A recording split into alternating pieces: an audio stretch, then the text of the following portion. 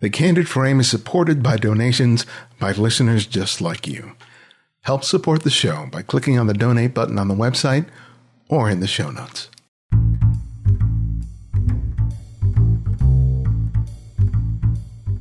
This episode is brought to you by Squarespace. Start building your website today at squarespace.com. Enter the offer code CandidFrame at checkout to get 10% off. Squarespace. Build it beautiful. This is Ibarian X, and this is The Candid Frame. When I was at college at Berkeley and I wanted to find some photographic inspiration, I would walk down Telegraph Avenue and go to Moe's bookstore. And there I'd find my way to the photographic section. There I would find a selection of used monographs by great photographers like Gordon Parks, William Eggleston, W. Eugene Smith, Mary Ellen Markin, and so many others. I would browse through those books, some of which I took back to my apartment, and those books served as my formal photo education. I would spend countless hours just looking at those books and those photographs over and over and over again. Over 20 years later, some of those same books are on my bookshelves now, and they continue to inspire me as much today as they did back then.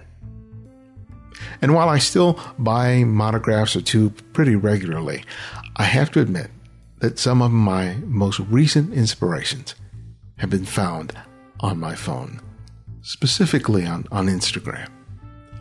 On a daily basis, I get to see amazing photographs from photographers from all over the world. Just when I think I won't see anything better, I flick my finger and my jaw drops yet again. It's there that I've discovered the work of today's guest, Michelle Rick, who was led to photography after feeling some frustration as a writer of fiction, an experience we both share. People will talk about waiting for inspiration to strike so that they can go out and finally produce that work that they've been aspiring to do. All that makes you good at is just that, waiting. Real inspiration, whether it's found in a book or a 5-inch screen, only means something if it results in you getting off your ass and going out and making your own work. That's when you honor the work and the artist that created it. And that's when you get the opportunity to honor the creative in yourself and have the potential to being an inspiration to someone else.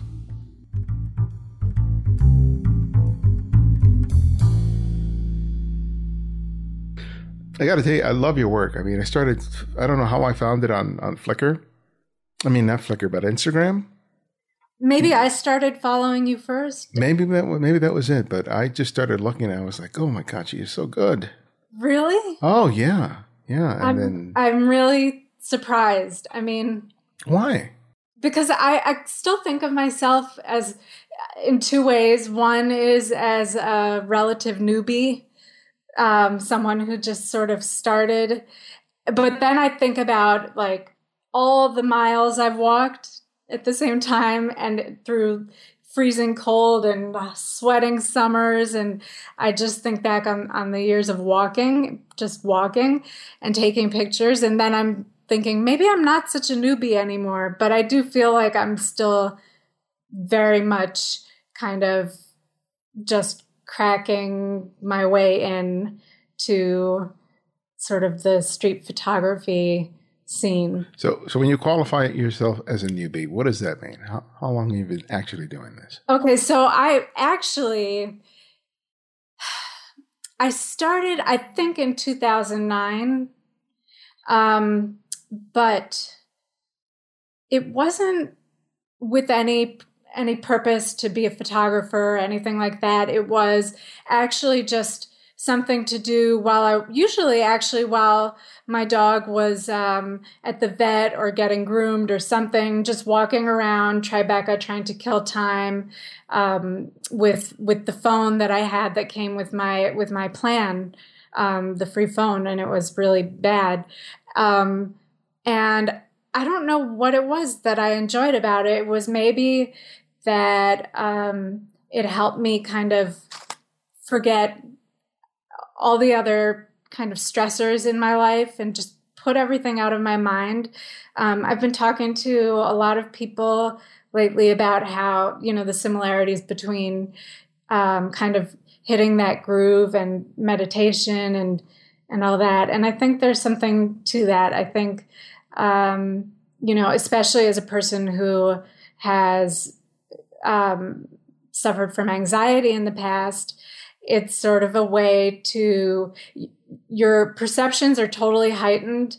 You're hyper aware of your environment and the people around you, but you sort of lose your consciousness of yourself, which is a complete gift. I love that. So I used to get that from writing a bit. But yeah, I don't know. I'm sort of on the fence with writing. So, well, I read that was part of what led you to pick up a camera, was that you were doing some writing and that you were getting frustrated with the process, and you started, using your phone to go out and, still exercise your creative muscle by making photographs. So tell us about that part of your life. I wasn't thinking about photography really, as at that point, I didn't realize that I had a creative muscle that needed exercising. I was kind of absolutely convinced that I wasn't a real writer, whatever that means, that I had spent my life wanting to be a writer, and it had become such a huge idea in my mind that it sort of killed my feeling of freedom to just do it. There was so much pressure I was putting on myself. I couldn't just write a first book. It had to be, the corrections or something. It had to be an infinite jest. And it completely kind of killed my spontaneity. And on top of it, I was feeling very isolated because it is isolating. You're by yourself. And people, a lot of writers talk about how their characters take over and keep them company and all this stuff. And I never felt that. I did feel that sense of losing myself at the best of times in the writing. But I never felt like I'd become possessed by my characters. So it was lonely for me. This was getting me out of the house along with my dog. And so I thought of photography as I continued to do it as a way of sort of opening my world up again, getting me back into the world, among people and feeling a part of it. I never felt like it was a lonely activity. I know that some photographers do. It is something you do alone. I always was a photographer who would stop and talk to people after I'd taken their picture if they wanted, or just have conversations along the street with people I wasn't even photographing. It was just a great way to get out of the house, basically. Did the frustration that you had with the writing start happening when you started trying to tackle a novel? And yes. So what was the difference between writing short stories and then tackling a novel to the point that it became such difficulty in being able to continue in pursuing that part of? I think I wasn't ready for it, for just sustaining interest in characters for that amount of time, for that length. With a short story, I liked that there was sort of the loose threads that you could leave open. It was a little bit more just a scene out of life, which I guess is what we do as street photographers. And I was doing okay with that. I was publishing some kind of embarrassing short stories now that I look back at them when I was in my 20s. And I was actually doing all right with that. Then there was a reading for a book that one of my stories was in. And after the reading, which was at Barnes & Noble on 8th Street, an agent came up to me, and this was sort of the end of everything, because she said, no new writers really can make it by publishing a collection of short stories. You need a novel. And right there, that was it. I mean, I just sort of put it out of my head that I was going to keep going the way I was going, which was feeling like I was making some progress, getting better, and had to do a novel.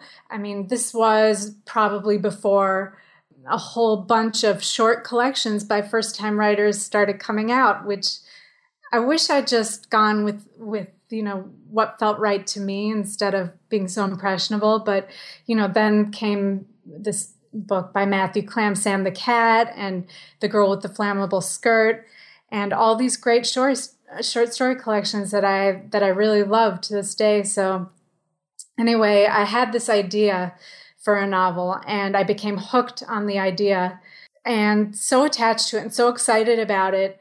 And it even had a title. And I started telling people the whole story, which is a huge mistake, because then it's gone. You've told it. So when I finally sat down to really get into writing past page 40 or 60 or something, it sort of lost steam. And that's where I got stuck. I just felt like I wasn't getting into, kind of, the characters weren't coming to life for me in the way that I described before that they do, writers claim they do for them. And it's funny because I'm still really sensitive about stuff like that. I have this one message that I saved that everyone tells me I should delete, but I saved it for a reason. I'll read it to you. It's from this guy who I met on the street, I think either last summer or the summer before. I was sort of sitting for a minute on the sidewalk in New York, the way that we do, and drinking my iced coffee. And this man came up to me and explained that he was a collector, and he had Nan Golden pictures in his house and all this stuff. And he was trying to pick me up a little bit, but then we did kind of discuss meeting again. I gave him my card, and he wrote me back and said, tried to arrange the thing. And then he ended the text saying, I looked at your collection on your website. The images I saw seemed to be through the eye of a passing observer and somewhat dispassionate. Do you have a few shots where your subjects bleed a little, so it or they provoke a deeper and more emotional response? Hope you are well, Vince. I never answered him, but I can't bring myself to delete this thing because it hit a nerve. That's exactly what I was worrying was wrong with my writing. And here's someone telling me that this is happening with my photography too. And by that point, this was, I think, last summer, I'd been doing it a couple of years, and it had become more important to me than just kind of a passing lark, walking around the neighborhood with a phone. So, I took it personally, very personally. So that's why I was really surprised that you even asked me to do this, to tell you the truth. Wow. I love the work. I mean, I love the way you use light and you use color, but what you just said to me, I mean, it just so strikes home to me. In what way? Every way. Everything that you said, I could have said it myself. About my pictures? About your pictures, about your writing, because I write myself, or had written at one point. I have a novel that's a little more like halfway through. Had written a bunch of short stories, and eventually I stopped for a lot of the sort of same reasons that you stopped. And I could say that about some of my, what I struggle with in terms of that book is feeling not dispassionate, but feeling like that connection that I experience when I read other people's work, feeling like it's not there on the page, even though other people tell me otherwise. Taking a look at my photographs and feeling like there's this distance between me and my subjects that I wish that I could bridge. So, everything you're saying there is just like, you could have written in my diary and I wouldn't have been able to tell the difference. On the upside, it's helped me become, I think, a better photographer because I really am trying hard to look for more than just the person walking on the street, with the interesting background now. And I'm looking more for people who are in groups and interacting with each other. It's harder than it probably was pre-cell phone times, because everyone, I mean, even people on dates together they can be sitting in a restaurant at a table and have their heads in their phones, and that's not an interesting picture. Yeah. Light and color just isn't enough. And I guess also it hit a nerve because it made me think, well, maybe that's because that's who I am in life. I'm dispassionate. I'm not connecting in a real way with people. But it's which is why I'm a really poor judge of my work and kind of don't believe it when people tell me that they like it, especially people who, like yourself, you really know photography. So it means more than you know. Yeah, but I think that challenge of making a street photograph in which you feel a sense of intimacy Yep. is one of the greatest challenges that I think any street photographer faces. Yep. Because you're photographing people you do not know. That's right. And you're doing it in a way where most times they're not aware. Yes. And it's the relationship of different people who have no relationship to each other. Yes. Within the context of the frame that elicits that, because it's so much about your point of view and how you are experiencing not just the individuals in the frame, but how everyone is sort of occupying a space. Yep. You have a great shot of this guy. He's shirtless. He has his shirt or a towel over his neck. He has sort of a green-yellow bandana around his head. And there's this gay couple to the right of the frame where they're about to kiss or they're just being intimate with each other. Oh, I think I know, from Pride Parade last year. Probably, yeah.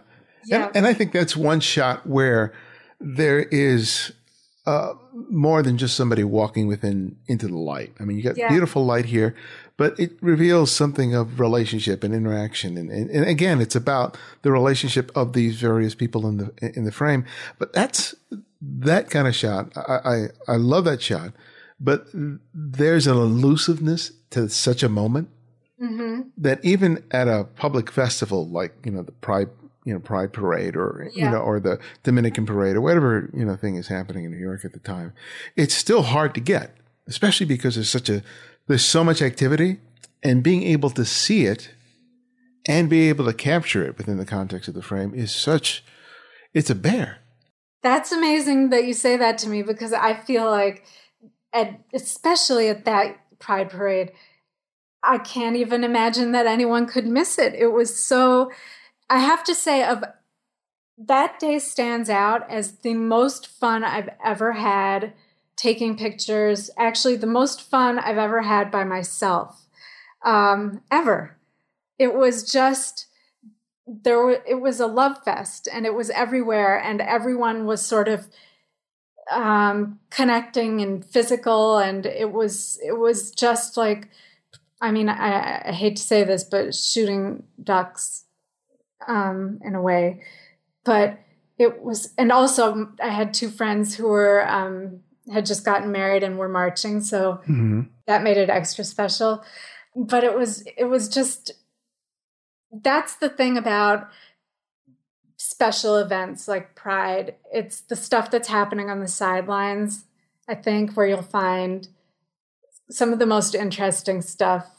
But it doesn't happen every day, even in New York. So there's another shot that you have of a woman. I guess she's drinking a beer, and she's leaning up against a post, and she's wearing like a purple top or something. She's looking up into the sun, a black woman. Or she's coming out of the door or something. Oh, I know. This was actually the Mermaid Parade last year. Okay. So I couldn't get anywhere near the actual parade, which was just fine with me. This was on Surf Avenue, like right when you come out of the subway. And I just loved her attitude. Oh yeah, I mean that's just she comes off as being very regal in that moment. Exactly. So, I mean, she didn't need other people interacting with her. It was kind of catching her in a moment by herself where she was expressing something anyway without anyone else around. So, Did you yeah. just go up and make the shot? Did you ask her permission? Well, I don't think I've ever asked anyone's permission, which for the most part has been fine. I'm usually able to diffuse awkward situations when I'm caught just by smiling. There's a picture I left up toward the end of my stream, right next to the second to last picture. I call it Big Love. And it was one I took very early on, probably 2010. Mm-hmm. And the reason I love it is because that was probably my first experience of getting caught. Yeah, I mean, other than that, I have had a few incidents. And it's always from someone that you would never kind of expect a bad reaction from. Mm-hmm. Sort of a dapper looking guy who, if I had smelled his breath before I took the picture, I maybe would have known. But he grabbed the camera around my neck and Oh, wow. threatened to bash my skull in with it. And this was, middle of the day in front of Arturo's Pizzeria, which is one of my favorite places to shoot. And people sitting outside eating, walking by. No one cares. No one's protecting the, 5'4" little girl. I guess because in a way, street photographers have become sort of demonized. And that kind of also goes back to when we were talking about how people are kind of shut down on the street. Mm-hmm. I think in a lot of ways, no matter how inconspicuous you may think you are, people have become so concerned about controlling their image Right. Mm-hmm. in a way that I can't even understand because I didn't grow up with the internet, but it's become such a huge part of most people's lives that if they're not, taking their own selfie, they don't want you shaping what's going to be out there of them. Are you still using a camera phone? Oh no, I stopped a long time ago. So I switched to a Canon 7D for a long time, and I just started having really bad neck and back problems. And so recently I sold that and I got a Fuji X100T. And I love it so far. And my neck is thanking me for it. So it's good. I didn't realize, someone kind of brought this to my attention, that when you edit them when you edit the Fuji pictures in Lightroom with certain film profiles, they can look kind of radioactive. Mm-hmm. So I've taken a lot of pictures that are looking a little bit oversaturated. I don't know really when I cross the line. I kind of need help having that pointed out to me because I love color and light so much that sometimes I just lose sight of when it's too much. But yeah, I do like the camera a lot though. Well, one of the things about the way you use light, you just seem to be shooting. I wish light was like this all the time. And a lot of the images that you shoot, you're shooting at the most ideal time, it seems like. Yeah. When did that begin? I mean, that's something that a lot of people who've been shooting a long time never pick up on, especially when it comes to street photography. But it seems like you've, once you sunk your teeth into it, you will not let go. And it results in some really beautiful imagery. I'd have to go back and look at all the stuff that I've closed off on my stream. There was some point where I just was able to start to read the light, that when it was behind me and in people's eyes, I was first I was admiring it in a lot of other photographers, Flickr photographers. Were doing beautiful things with light and color, and I hadn't really even been paying attention to that. And now I think I almost pay too much attention to that, in place of maybe the composition itself. So my goal is to sort of have all those elements eventually in some way coming together. But yeah, once I sort of realized that this was something I could play with, I just couldn't stop. And I love it when the lights in people's faces. First of all, you get a lot of kind of echoing hand gestures from people walking into light, which I know it's becoming kind of a cliche, but I just find that there's something kind of fun about that. There's one picture, let's see. It says there, okay, it's on my first page of my Flickr, and it's there's a road closed sign and these religion posters and a kind of skeleton in the poster that's kneeling down and praying, and these two women looking into the sun with their hands up, and construction. Do you know the one I'm talking about? No, but go ahead. First of all, you get the reactions when the light is facing a certain way from people. It's also a pretty good way to shoot without being spotted. That's true. Yeah, good point. Yeah. I mean, I see a lot of photographers who I know I can tell right away that they're afraid to get close. And one of the things I would say is, wait till the light is in their faces, because you'll get away with a lot like that, and you'll get a great picture probably. I tend to also kind of underexpose a little bit, and really that's it. Do you find that being a small woman, you said you're about 5'4"? Yeah. Do you feel like that's an advantage for you? It can be, but yes, probably in almost every case. But there are certain situations, especially where children are involved, where it doesn't matter who you are, what your size is. I mean, I can empty a playground in 10 minutes if I sit down and start taking pictures. People are very protective of their children. So I've also been threatened by, I can remember one father. And so, but on the whole, I think I probably do have an advantage. And I also have a good answer if people ask me why I'm taking pictures. Well, this is my long-winded kind of answer, and it is a little bit BS-y, but it's not totally untrue, which is, but I think it's so long-winded that I bore them to death with the explanation. So they just say, okay, never mind. I'm sorry I asked. But it's that I say, when you see those pictures in the middle of winter, like those human interest pictures on the front of the New York Times of someone walking through a blizzard with their umbrella blown inside out.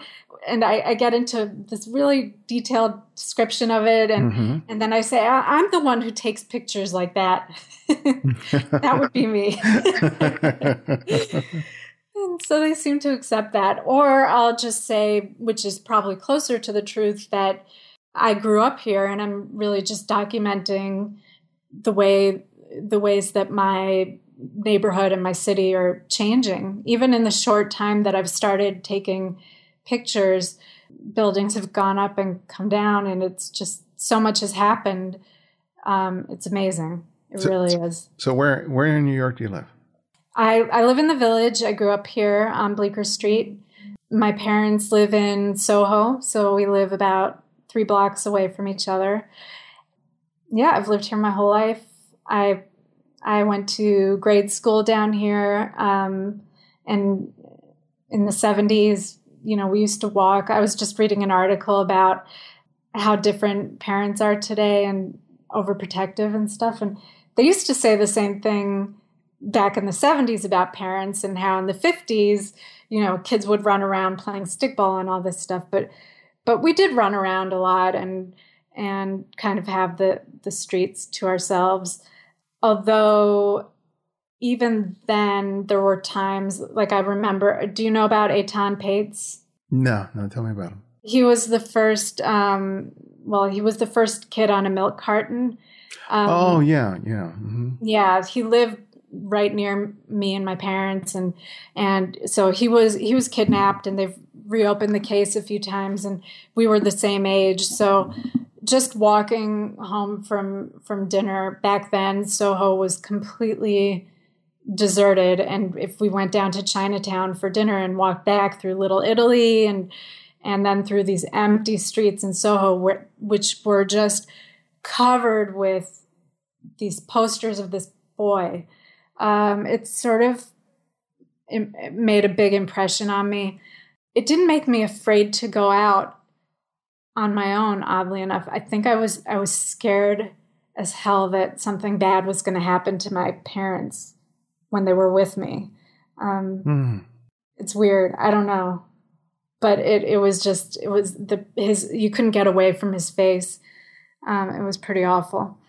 And so then I went to high school uptown and college in Chicago and came back here.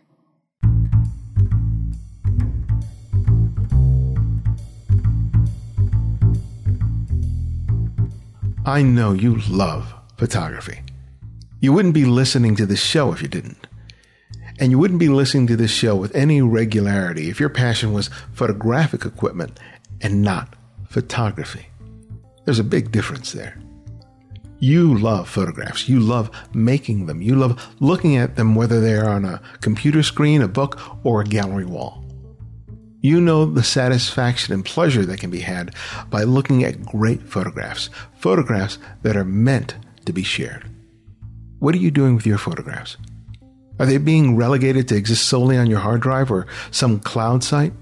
Do your images exist on some photo sharing service whose layout and interface doesn't make your photographs good to look at and actually make it difficult, if not impossible, for people to discover them? Why don't you change all that today by showcasing your work on a Squarespace website? It's so simple to do that you can have a beautiful website in about an hour, which you have the power to refine and fine-tune to your own personal taste and needs. I can tell you how simple and easy it is, but you really won't know until you find your way to the site and try it out for yourself. Start your free trial today with no credit card required at squarespace.com. When you decide to sign up for Squarespace, make sure to use the offer code CandidFrame to get 10% off your first purchase. Squarespace. Build it beautiful.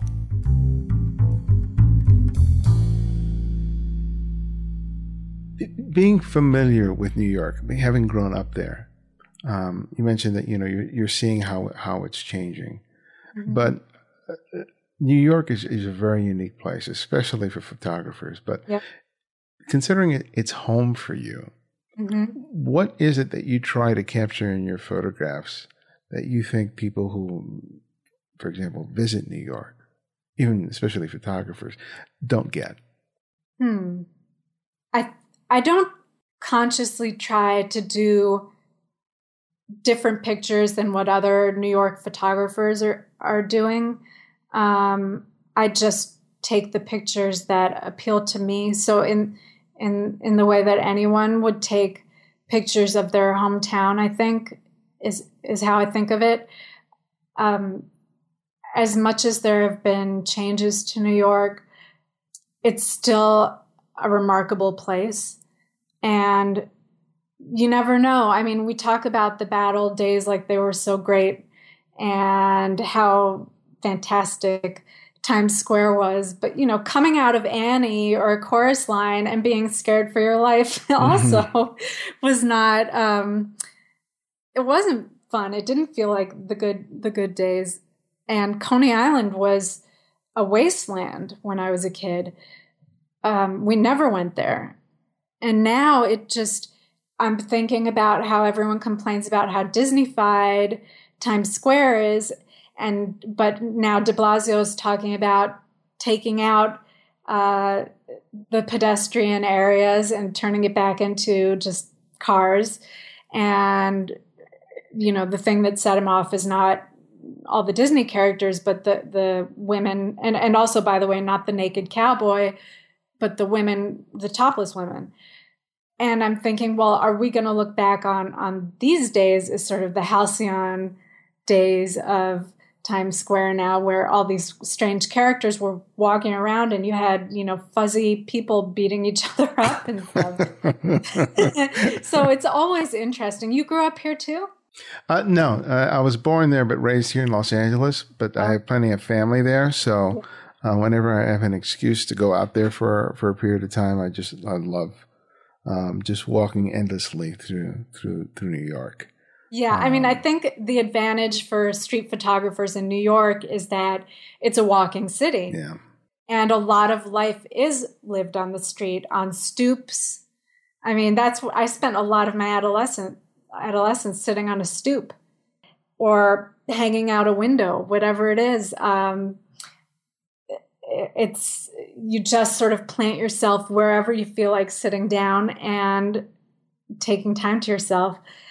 And but then again, the other day when I was leaving Coney Island, I saw about 6 street photographers, obvious street photographers, and I thought, oh my God, I mean, really, what chance do I have? We're so oversaturated, and how do you set yourself apart in that kind of?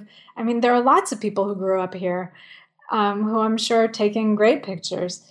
And how do you set yourself apart? Normally, I don't think about it. I try not to think about it because I think if I thought too much about stuff like that, I would become as inhibited about taking pictures as I did about writing.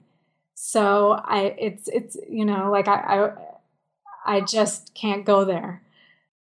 Do you find that there are moments where those kinds of feelings, those insecurities, make it difficult for you to go out to make pictures, or is the process of making pictures so much, for lack of a better word, simpler than looking at a blank page, that it's not as much of an obstacle as it would be when you're writing? It's not as daunting. I don't know if every photographer will like that statement, because it's not to say that photography is easy, but you go out, even if you're not feeling like it, you start shooting, maybe you'll feel that you're in the groove, or maybe you'll never get there that day, but starting to put the words down on paper, it's a much harder kind of thing to overcome. And it requires a level of introspection that I don't feel with photography. With photography, I'm just able to get lost in it. And maybe people who are meant to be writers are able to feel that with writing, that it's an escape. But for me, people have talked about, which I probably already said, that photography is a solitary pursuit, that you're by yourself, you're walking around alone. And I've never felt lonely, walking around taking pictures. I've felt, okay, I'm not the most inspired today. I'm not getting the shot.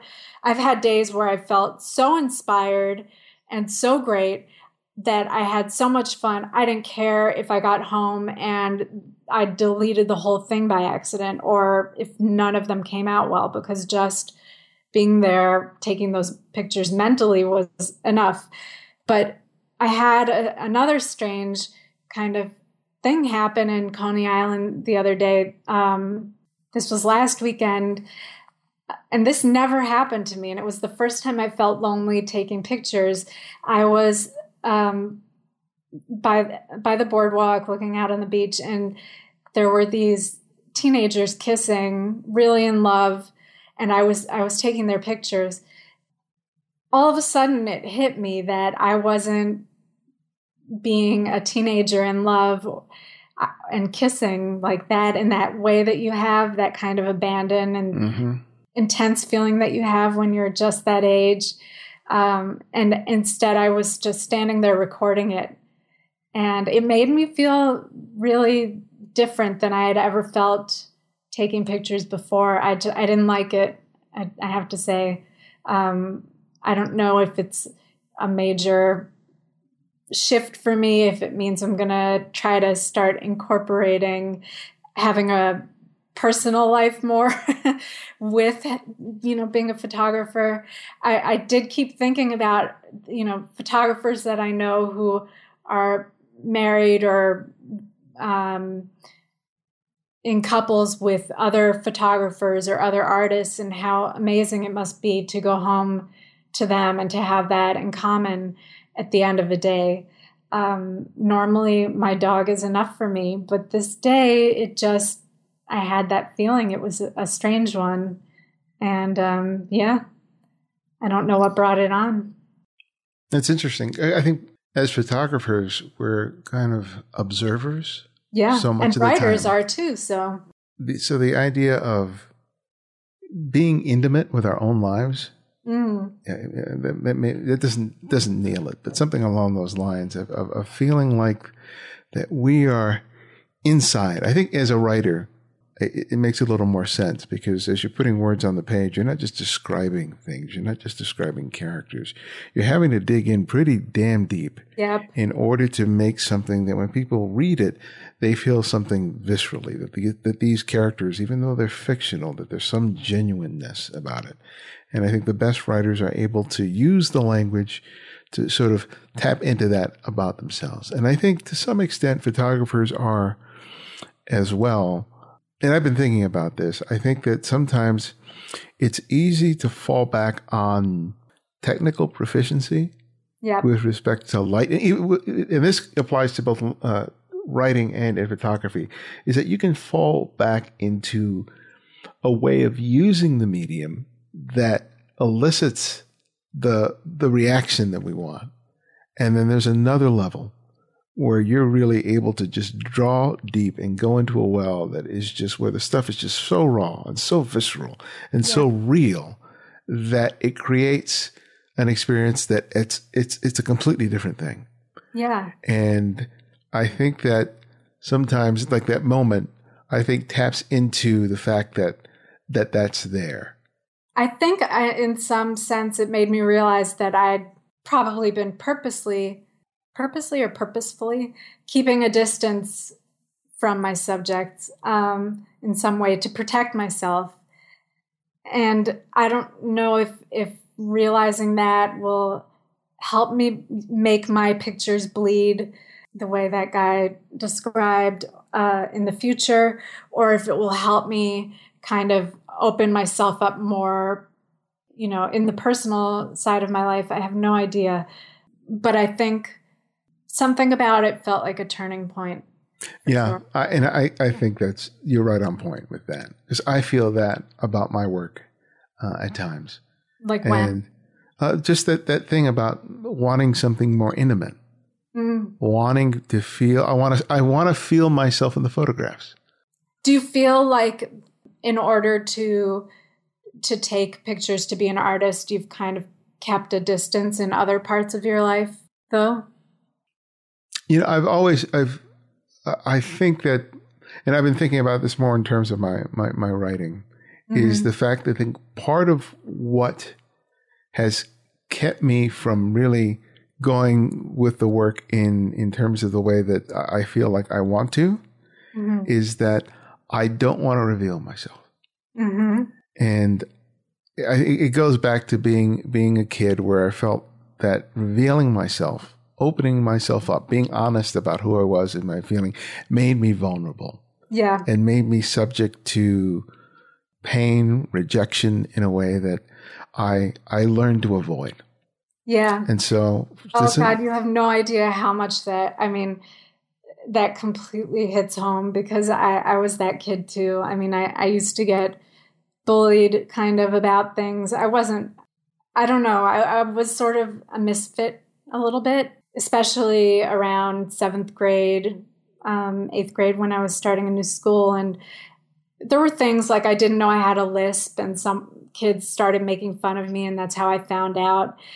Things like that sort of stay with you, and then you just put up a guard. You just start to kind of protect yourself, because revealing yourself becomes a potential embarrassment. And loneliness in particular is something that people don't talk about. It seems like there's almost more stigma around admitting to loneliness than there is even to something like depression.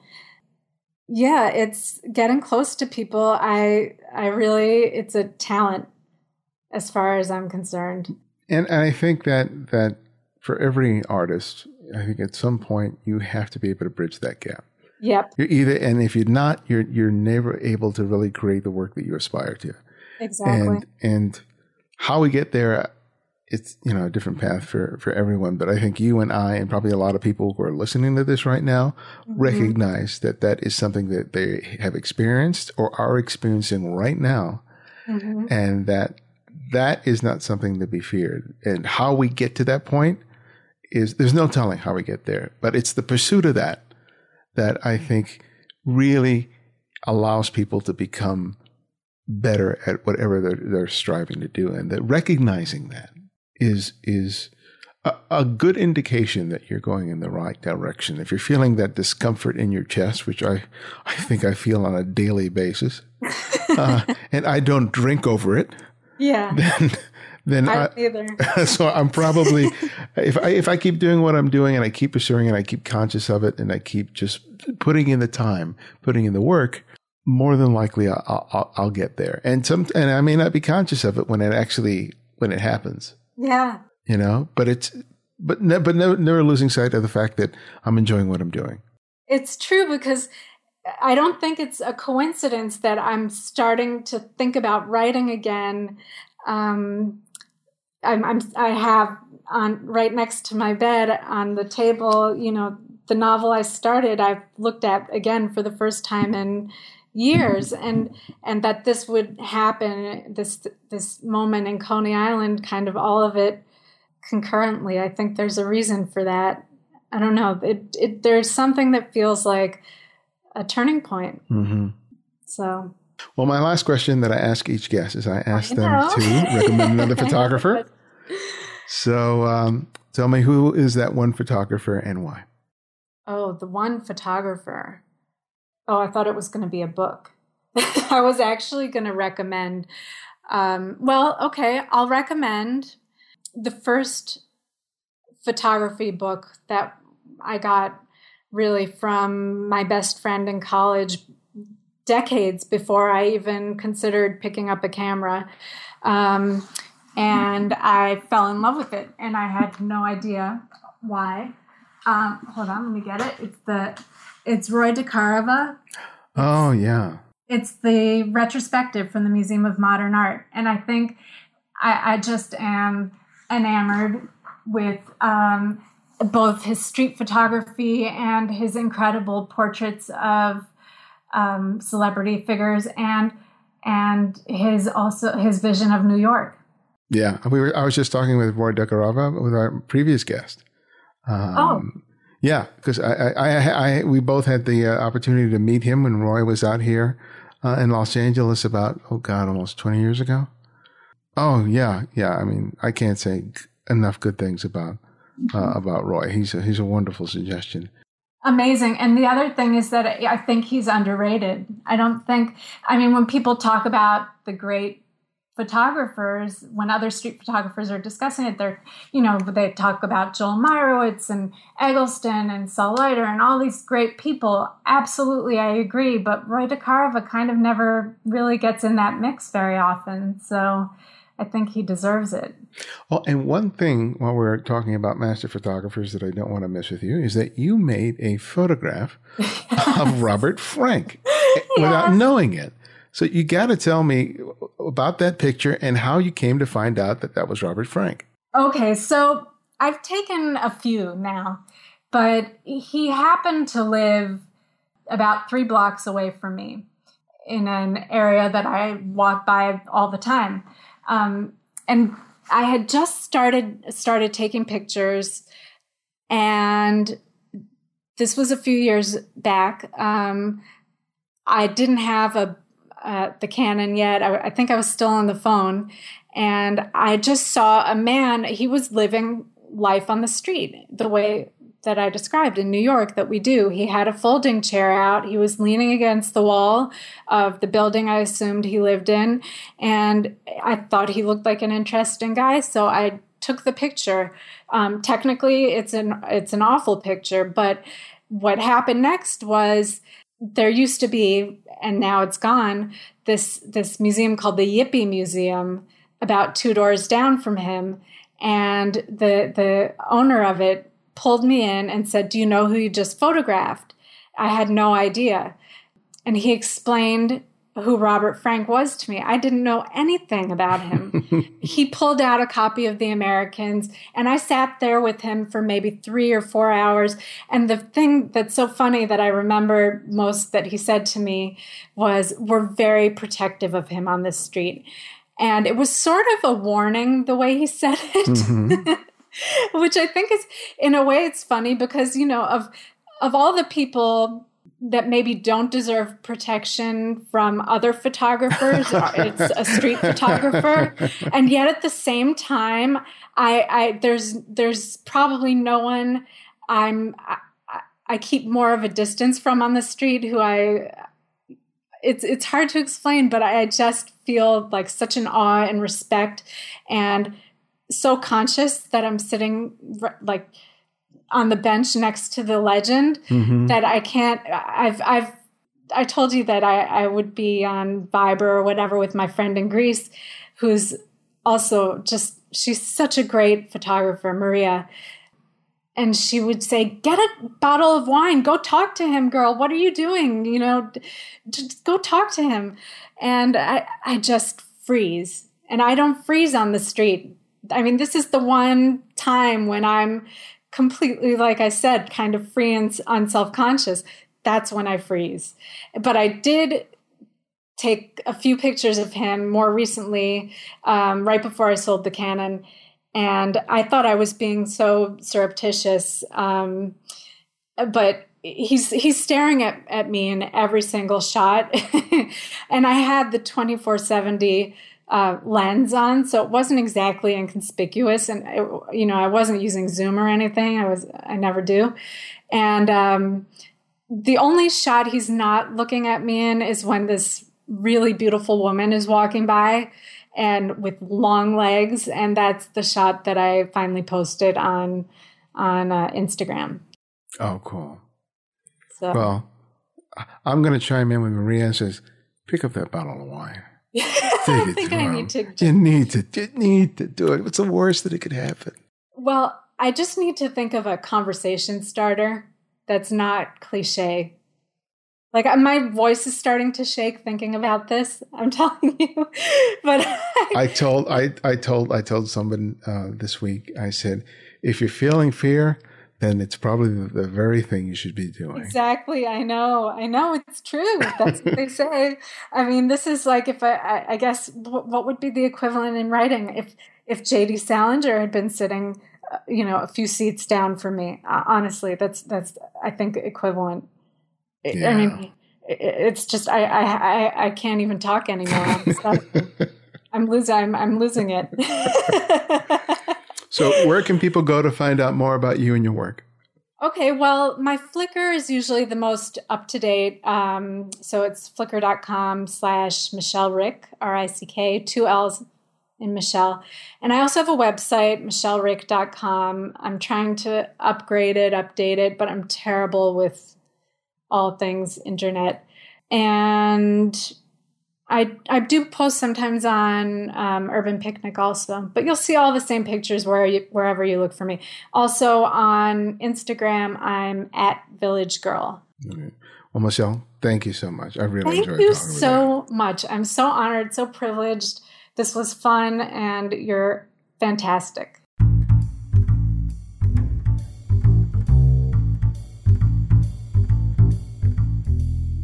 Thanks for joining me.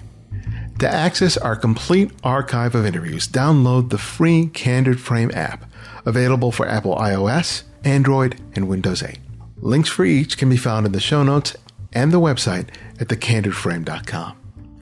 The Candid Frame audio engineer is Martin Taylor, who you can find at theothermartintaylor.com, and our music is from Kevin MacLeod, whose royalty-free music can be found at incompetech.com.